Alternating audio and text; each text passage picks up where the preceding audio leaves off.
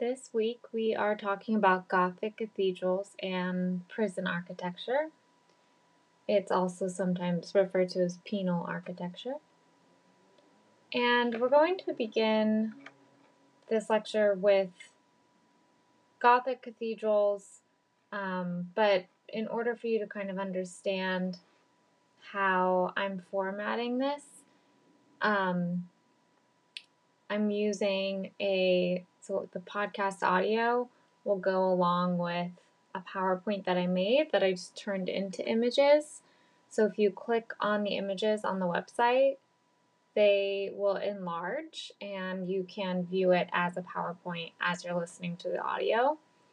And so we'll see how this works. As you know, we are experimenting with our quarantine and distant learning experience. So I took a stab at this. So Romanesque and Gothic cathedrals have a few differentiations with them in terms of their architectural structure. And Gothic is responding in a way to structures of the Romanesque church. And Romanesque features come from ancient Roman and Byzantine buildings and other local traditions, but it's known for its massive quality. So there's really thick walls, round arches, sturdy pillars. There's what is called a barrel vault, which looks sort of like a barrel shape, but only half of it. So that creates the vault shape, which you should be able to see on one of the slides. They also feature large towers, decorative arcading, which are the multiple, almost standardized.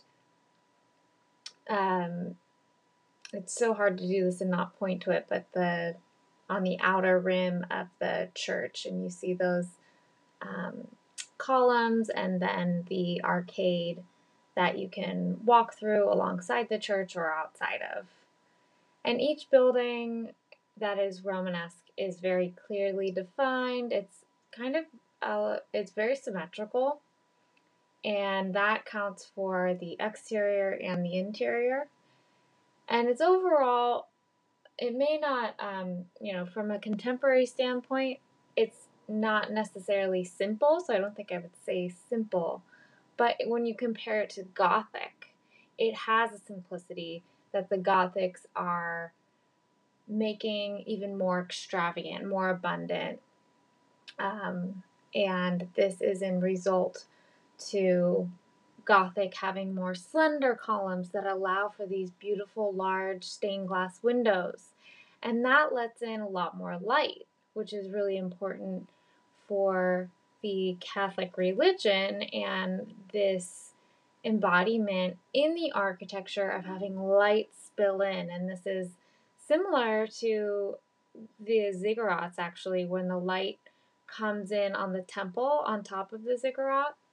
Light coming in means that the Holy Spirit is present or God is present in that space, and therefore the pilgrim visiting this church, because likely that's who it was then sort of covered in this light and covered in this abundant visitation from above through the architecture. But they also have carvings and ribs, which we'll talk about, that make kind of dizzying displays of decoration that makes you know, okay, I am in a Catholic, I am in a, well, Catholic, yes, but Gothic church building. And now Gothic architecture, it's not just churches, it's also used in other forms of architecture like schools and universities, for example. But it began with this church architecture space. So almost every surface is decorated.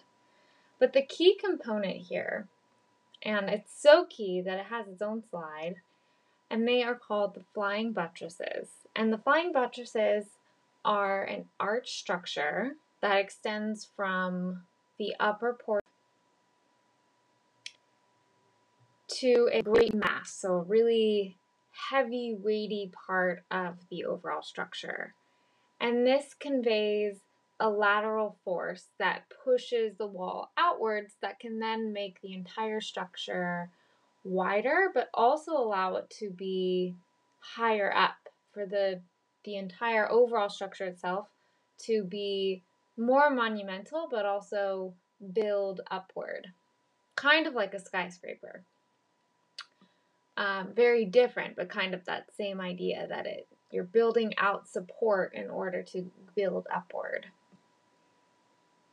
And so these fine buttresses are key in Gothic architecture, and they are the element that really, one of the elements that allowed the Gothic architectural churches to differentiate from the Romanesque style, because the Romanesque did not have the fine buttress. And so I have this example of Abbey Church of Saint-Denis, which is a cathedral basilica in Saint-Denis in France, and is a large medieval abbey that is in the commune of Saint-Denis.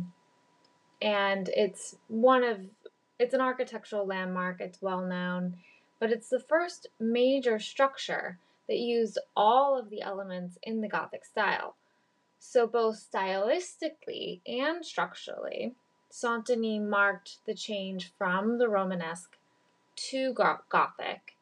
And before the term Gothic even came into common use, it was known as the French style. So really, this is a French moment of their nationalist style. And this is coming from the Catholic Church. So this is also going to be important when we get to Foucault later, is that these early modern, medieval and early modern, are still working within the structures of the church. So there is no separation of church and state. And there are sovereign powers that are ruling the individuals who live in that state. And that is something that we will talk more about even when we get to the French Revolution and neoclassicism, European neoclassicism. So back to Saint-Denis. So the site used to be a cemetery, and around 475 CE, so it's Common Era, as you'll remember, the difference between BCE and CE, Saint Genevieve established a church at the site, which then became the abbey. And so who is Saint-Denis? Well, he is a patron saint of France, and I have a slide of him, and he's the first bishop of Paris. And the legend, another legendary tale, they don't end in the ancient world. Legend says that he was decapitated on the hill of Montmartre and subsequently carried his head to the church, indicating where he wanted to be buried. So in some kind of afterlife, holy moment, he indicates, this is where I want to be buried, carrying his own head, his ghost. So it's a very legendary site for these purposes, and also French loyalty was buried there until 1789, which happens to be the end of the French Revolution, which again we will come back to in more detail, actually a little bit with Foucault, but most prominently in the French Revolution week of our semester together. So the patron of the church is this abbot, and he's given the abbey in 1135, finishes it around 1145, and there's something significant about the modern version or modern visual knowledge of the church, because the medieval version had a north tower, but it was destroyed by a storm because it just kept collapsing. It was way too advantageous in terms of its construction, which is pictured on our slide. And so it was on the verge of collapsing, but was ultimately demolished completely in the 19th century because of the French Revolution.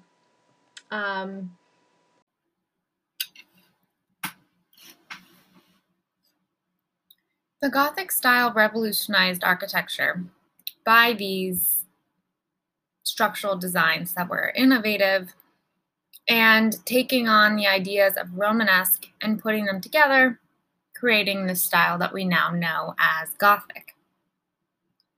And one more addition that I did want to point to before we move on is that the Abbot Suger wanted what was called a choir, which is actually a part of the architectural space.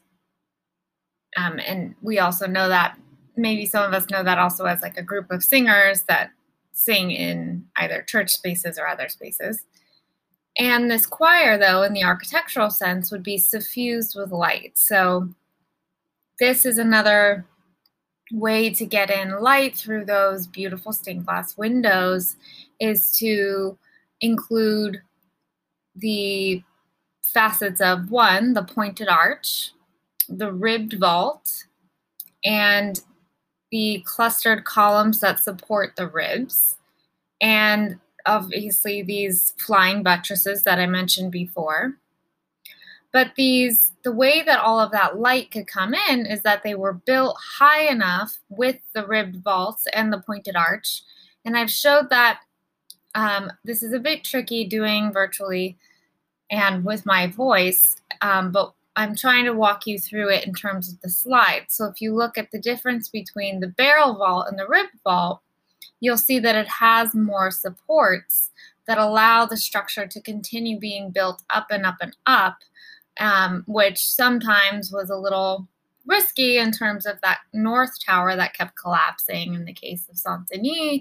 But this is how we have our famous, legendary cathedrals and the idea of Gothic, having it be very high and closer to God is the original meaning.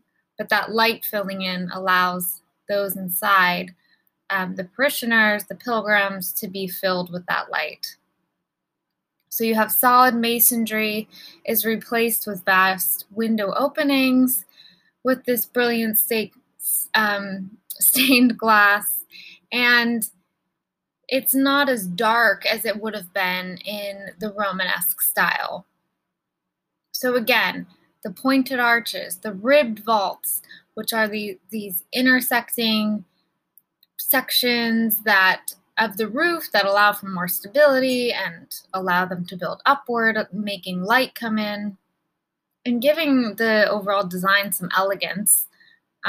It's not as robust. It's a bit more slender in terms of its architectural look.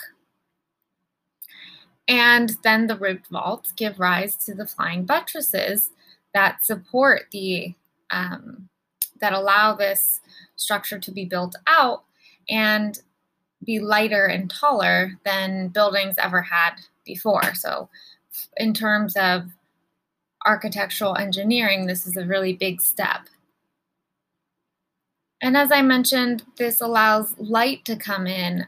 Saint-Denis is and still is known for the choir space that I have a photo of on the slide. And light is connected to the divine in this sense.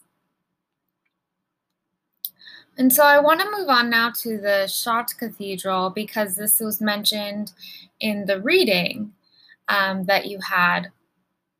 And I'm wondering if you see already, just looking at the Chartres Cathedral, with having just seen the Saint-Denis Cathedral, some similarities, maybe some differences. But you should definitely start noticing some similarities in the kind of canonical Gothic style of this time, of the medieval era.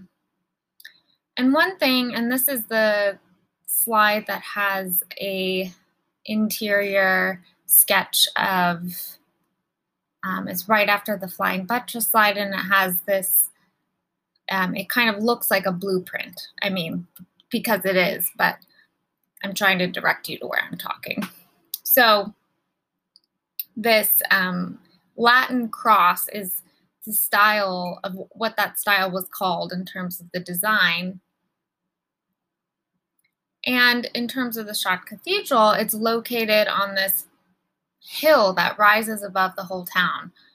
And I'm noticing, again, as I talk about this, similarities with the pyramids and ziggurats, because the cathedrals were, and also the monastery in medieval Japan and now contemporary Japan. But in terms of these original structures and their original timeline that they were created, they were meant to be seen, but they were also meant to be traveled to. So often pilgrims would go on these pilgrimages to witness these beautiful cathedrals and, more significantly, have this moment with God in terms of their own Catholic beliefs that this architecture would allow them to have, that they just couldn't get elsewhere, is what they believed. So it was really a big deal to travel to these cathedrals and abbeys and visit. So, and the Chartres Cathedral still has the relic. So this is important. Again, it was also mentioned in the reading in terms of the relics being in jeopardy. But the relic is still in the Chartres Cathedral in terms of the one, it's the tunic that Mary was believed to wear during the birth of Christ. So Mary is inserted into the Catholic religion in a significant way because she is the Virgin, but also because she is a way for people to be in touch with Christ. So people felt that the closer they were to Mary, the closer they were to God. And this is significant in terms of the relic, but also paintings in the medieval world, and even stained glass windows designs where she appears.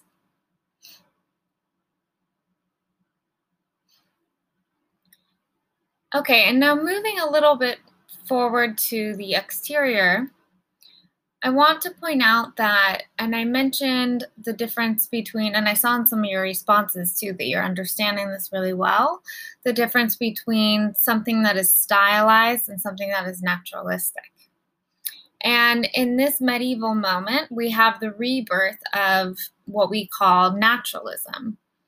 And Gothic sculptors began to reintroduce these classical principles of sculptural composition into Western art. And so you have the classical and medieval worlds colliding in this sense. And you have things like traditional narratives of biblical tradition are no longer speaking through these abstracted, very stylized types, but instead required believable individual bodies, if we're talking about sculptures, and animated facial expressions to tell their stories. So it's not this standardized general feature of a face, but something that seems unique and individual, and there's a person behind that face. It's not just a work of art, but it has a story to it. And there's a part, so on the exterior, there are some significant features. One is the tympanum, which is on the facade. In this case, we see Christ in majesty surrounded by 4 evangelist symbols of Christ, like the crossed halo. He's barefoot, he's sitting on a throne, he holds a book in one hand, probably the Bible, and raises the other in a gesture of blessing. He's surrounded by an angel, a winged lion, an ox, an eagle. And these are all creatures that are mentioned in the Old Testament.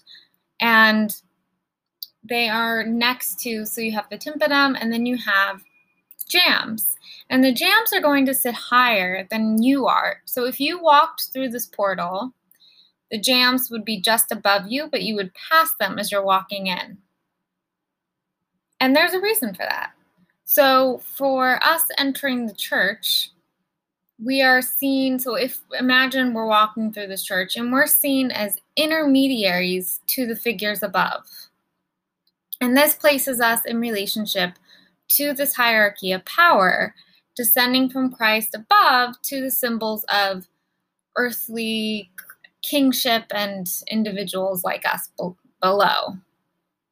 So it is this reminder that there's this higher power present always, but especially present in the space you are about to enter. And you'll notice that these jams feature different figures, and they are coming, again, the Old Testament, of prophets and kings and queens, and they're long and attenuated bodies. They're each attached to a column, and they're meant to look kind of transcendent. So there's not a whole lot of grounding below their feet, but there's this emphasis on the linear because they are meant to be aligned with the divine. But it also shows their importance as an architectural component. I mean, they do, in a way, have a utility being at the door.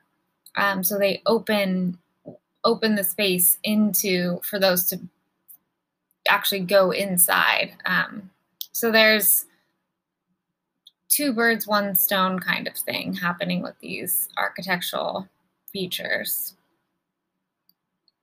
It's also probably worth mentioning too at this time that there is a rise in scholasticism, or a rise in the university. And at the University of Paris, the quality of teaching was very distinguished from other universities. It was a very high level. It's still a great university, or known to be. But the most important scholar, or most notable for our purposes right now, and also at this time, was Thomas Aquinas. And Thomas of Aquinas adopted his own dialectical method to use for teaching, and this also contributed to his own scholasticism that was really important and ultimately the aim of every educator at this time, which of course is mostly men. Well, all men, and all men at universities, but it also became important for education and religious stories to be told to an illiterate audience. So this is another way that architecture helps with that, because you have things like these jams, and also I had to leave the stained glass out because I didn't want to make this too long. But there's a famous rose window in the Chartres Cathedral that would tell you a story from the Bible, of course, but specifically the role of the Virgin Mary as this mystic rose, and this kind of ties back to Catholic mysticism. So this is a way for, even if you aren't attending the university, you can have some sense of insight into these scholastic stories, because otherwise, there's no way to really find out about them other than maybe through the sermon, and that's it. There's no education system that's open to everyone, but it does become more significant during this time. And so looking at the first reading, not Foucault just yet, but the May the Hatchet and the Hammer Never Damage It, the Fate of the Cathedral of Chartres during the French Revolution. And this is written by Mary Catherine Cooney. Well, I'm not sure if she's still a professor. I couldn't figure that out. But it looks like she was in Ohio teaching there. And she, when you're first reading this, it seems like she is against the idea of the French Revolution. But the more that you look into it, she's actually defending the revolutionaries at this time and saying, they've been blamed for destroying these historical buildings, and specifically the Chartres Cathedral, in the case of her work. But they were not doing this ruthlessly and without any kind of grief of their own of these historical monuments, and they do care about preserving the history. It's just that the revolution was about so much more than that, there was also some damage to these historical sites. So it's kind of interesting. And she refers to it as the de-Christianization efforts during the Reign of Terror. And the Reign of Terror, will come back to when we are doing the French Revolution week, but we will, I'll give you a summary of it. It's a period of the French Revolution when the creation of the First French Republic results in a series of massacres and public executions. This is important. They happen publicly, so think of that as a spectacle, which Foucault adheres to in panopticism. And they take place in response to this anti-clerical sentiment that the people have, and also considerable taxes on simple needs, simple necessities. And their leader is Maximilien Robespierre, who is later accused of treason, and as well as other Jacobins. And the Jacobins are one of the groups. Robespierre is the leader of the Jacobins, but it's one of the groups during the French Revolution that is fighting the monarchy.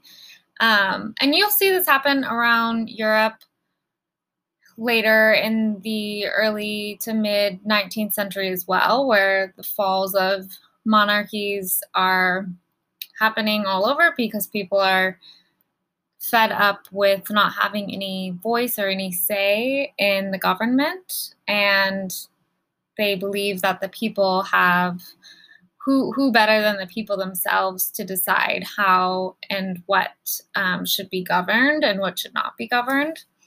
But in the case of France in the medieval age, there's no real rhyme or reason to whoever's in power other than their own sovereignty, which means they're born into it, it's in their bloodline, and they have complete power. It's a theocracy, so they have complete and total power, governed by the higher powers of God. So this is for France, it's really about the Catholic Church as well as other places in Europe. But since we're focusing on Foucault and Gothic architecture originating in France, that is important to understand. But we will talk more about this during, October 8th. We talk about the French Revolution and European classicism, sculpture, and painting.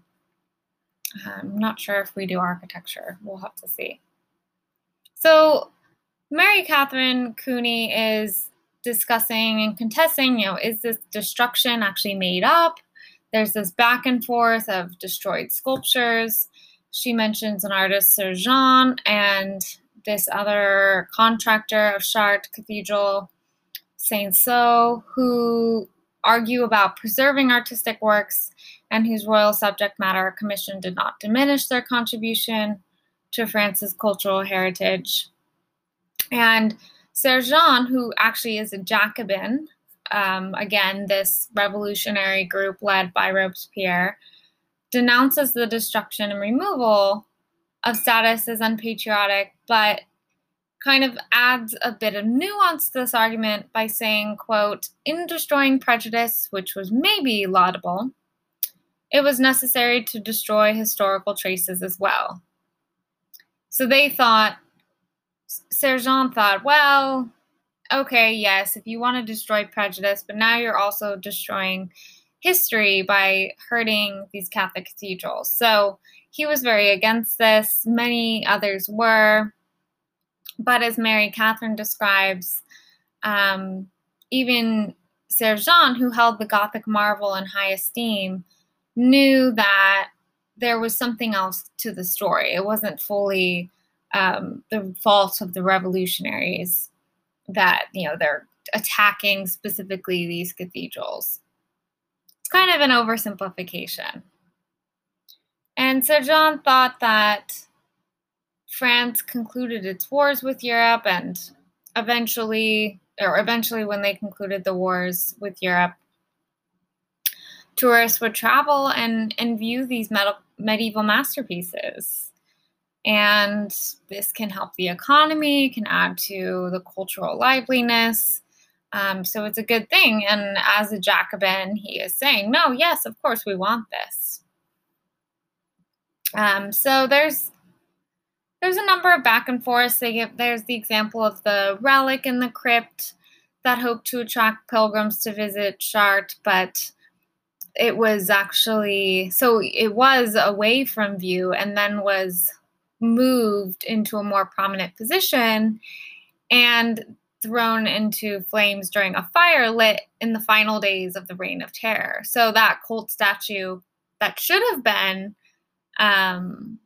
kept safely hidden in a way in its relic case, the bishop decided to put it in this more prominent position, and there were lots of riots, lots of fire during the Reign of Terror, and it was all about, as Foucault implies, he doesn't specifically state this example, but the spectacle of the medieval world is just completely in the public eye. So if it's not kept away safely, it's at risk being destroyed during the Reign of Terror.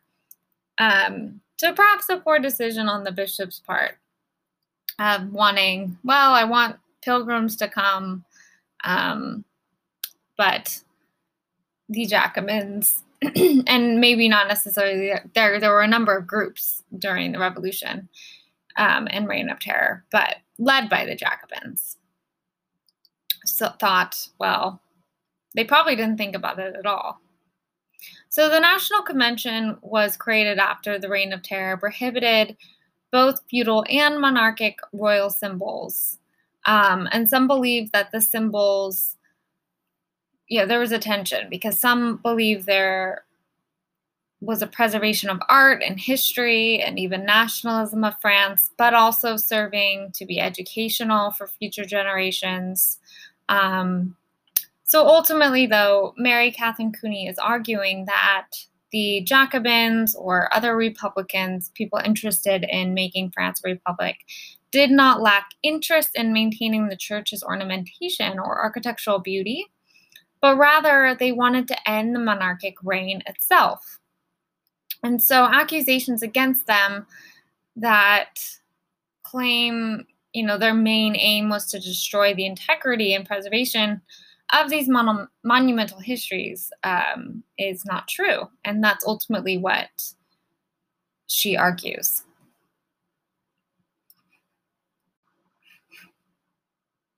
So the slide that has Charles Wilde's watercolor of Chartres Cathedral will help us transition into a discussion about Piranesi's prints that are part of a series he made known as Imaginary Prisons. And I just wanted to point out that before advanced modern technology and also before 3D printing, etchings and drawings and prints were a way for artists to depict and imagine architectural landscapes. And Charles Wilde is famous for being one of the cavaliers of the turn of the century who is making these watercolors. He does do a lot of watercolors and also prints of cathedrals. And he was English and known to especially dabble in the method of architecture and watercolor.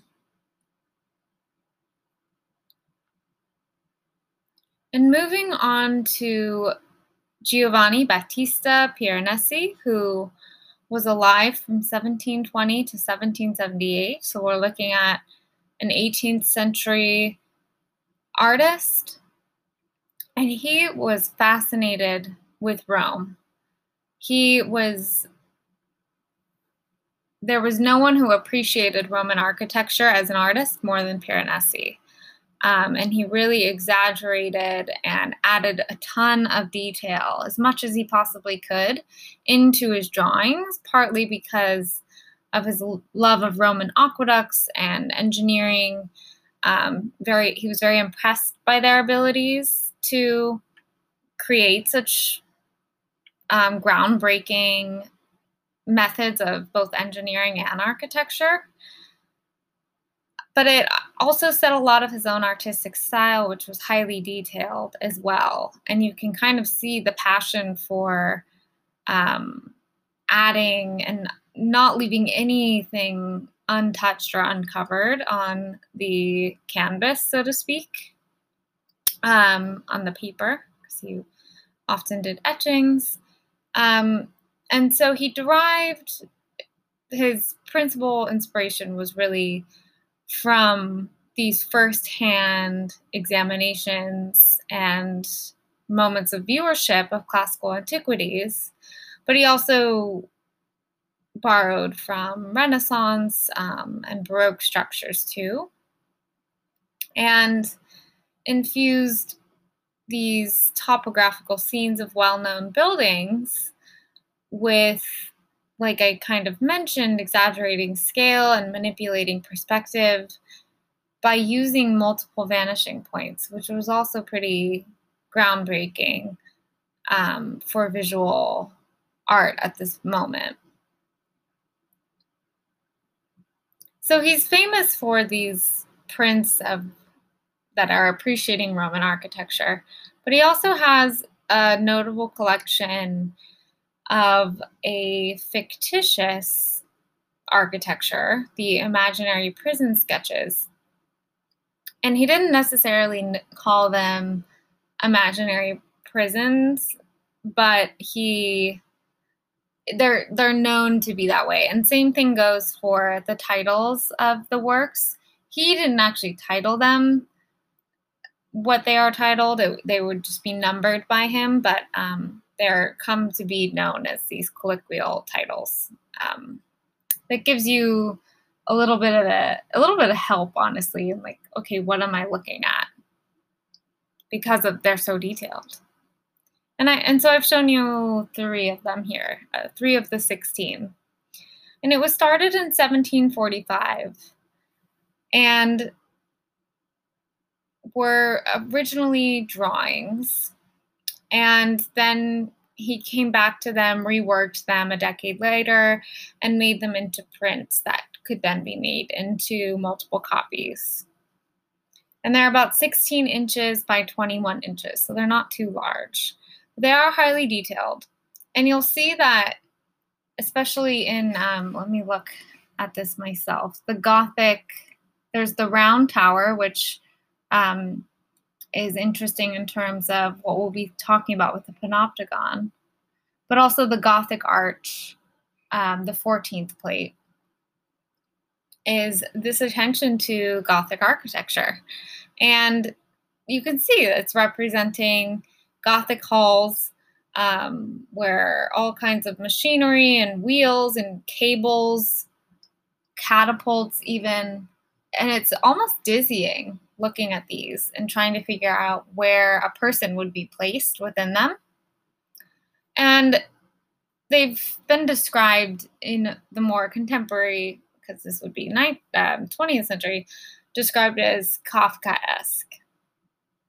And that's really used now to reflect the writing of Franz Kafka, obviously, but describes bizarre or surrealistic and kind of incomprehensible predicaments, or something that is so socio-bureaucratic that there's just no way to find a way out. And there is a sense of imprisonment in that, so to speak. So anyway, I just wanted to pull these in because I think it's a good transition into talking about the Panopticon, and I've included a link to the Princeton Art Museum website if you're interested in viewing more from this series. So let's move to the panopticon, shall we? So first, who is Jeremy Bentham? And, of course, he's allegedly the inventor of the panopticon.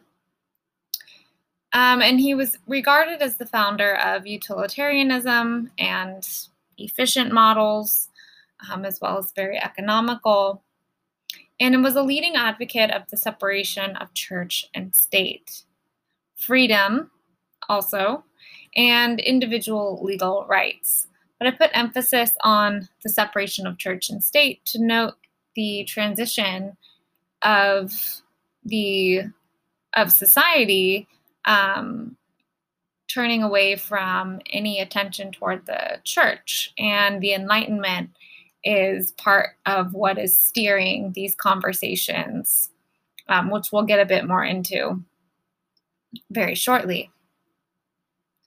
Ironically, or maybe not ironically, but interestingly, the original inventor of the panopticon model was his brother Samuel Bentham, who went on to design a school in Russia using the panopticon model, which is interesting because the panopticon was never meant just to be for a prison.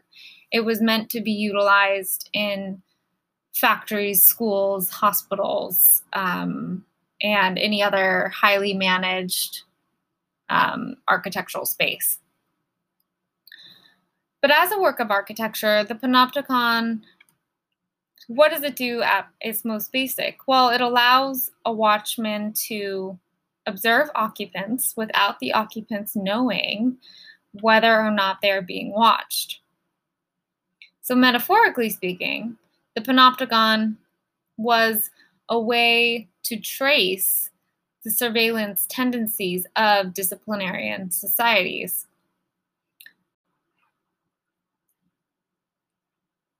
There is a central tower surrounded by cells. In the central tower is the watchman. That's where the watchman is aimed to go, or the master guard. And in the cells are prisoners or workers or children, depending on the use of the building. Again, this model was created with the intention of being used in a ubiquitous way in terms of spaces that managed people. And the tower has bright lights so that the watchman is able to see everyone in the cells, or that's the idea. However, the people in the cells are not able to see the watchman and therefore have to assume that they are always under observation. So even if, theoretically, the watchman doesn't even need to be in the tower, and yet it doesn't make a difference for the prisoners because they already have embodied this understanding that they're being watched all of the time. And since they do not have any autonomy or power to actually confirm the truth of that, they have to assume that they're always being surveilled. And ultimately, being in that space is enough to convince oneself that they are always being under watch.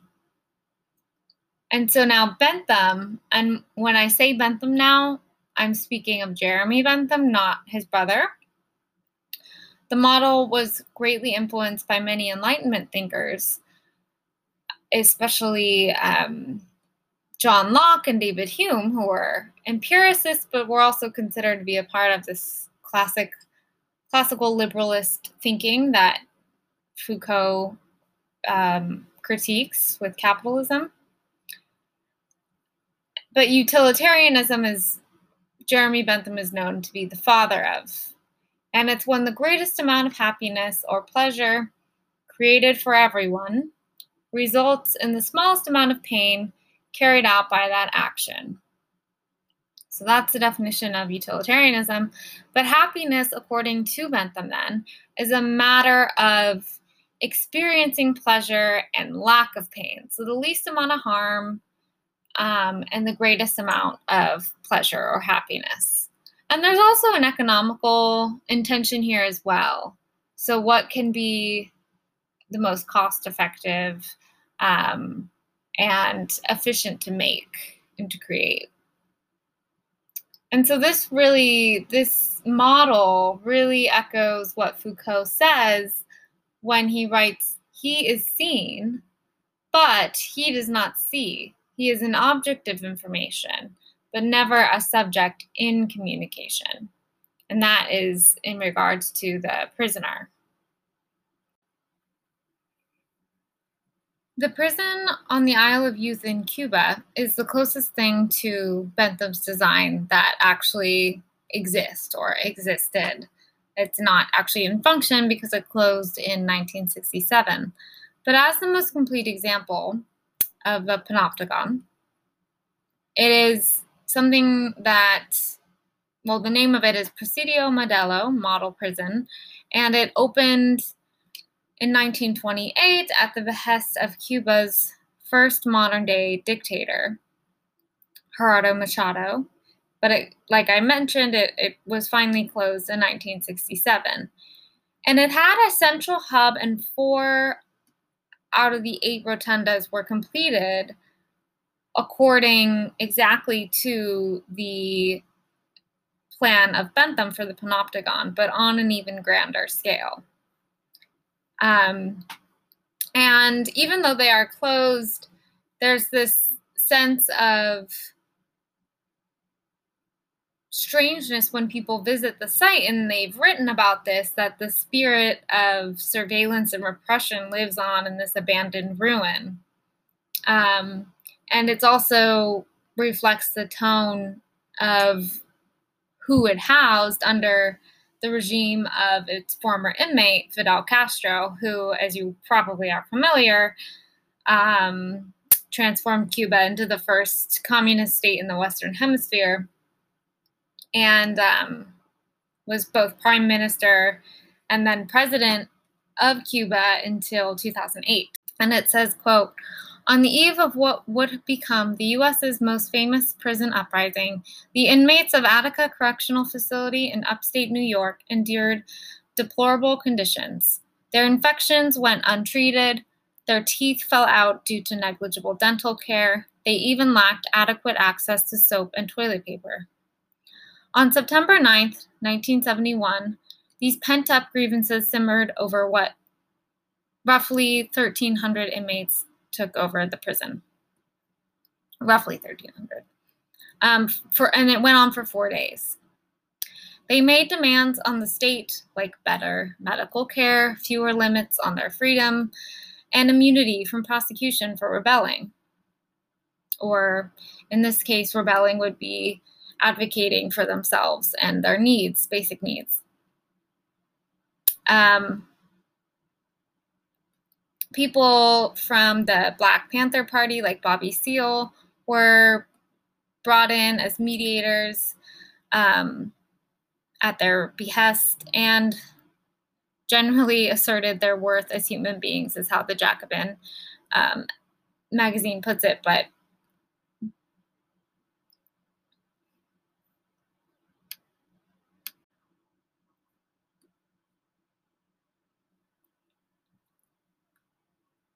on the eve of what would become the U.S.'s most famous prison uprising, the inmates of Attica Correctional Facility in upstate New York endured deplorable conditions.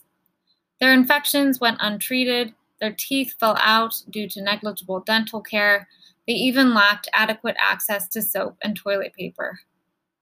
On September 9th, 1971, these pent-up grievances simmered over when roughly 1,300 inmates took over the prison.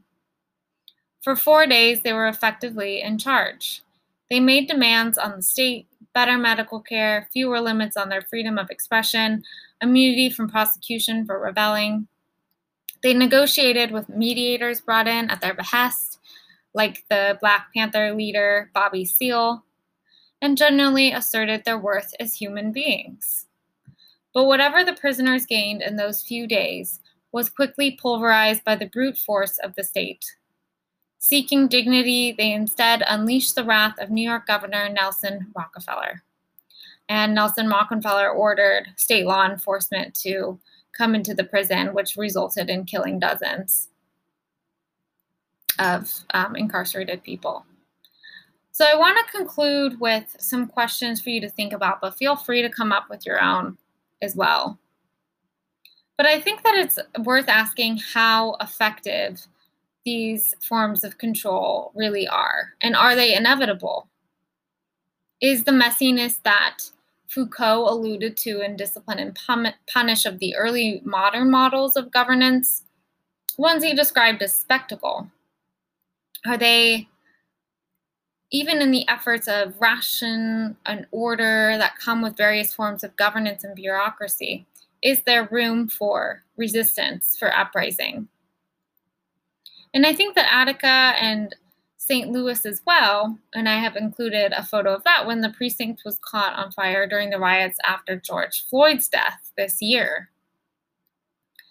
What does it mean to live in a world not of early modern spectacle, but one that has access to these performances of resistance? And what do these forms of resistance mean? And I've called them performances, but I mean that in a genuine way. Something that collective bodies are acting out in a form of uprising. We can also think about representations of race and gender, which Foucault is not explicit about. Does he miss an opportunity by not being explicit in terms of discussions of race or gender?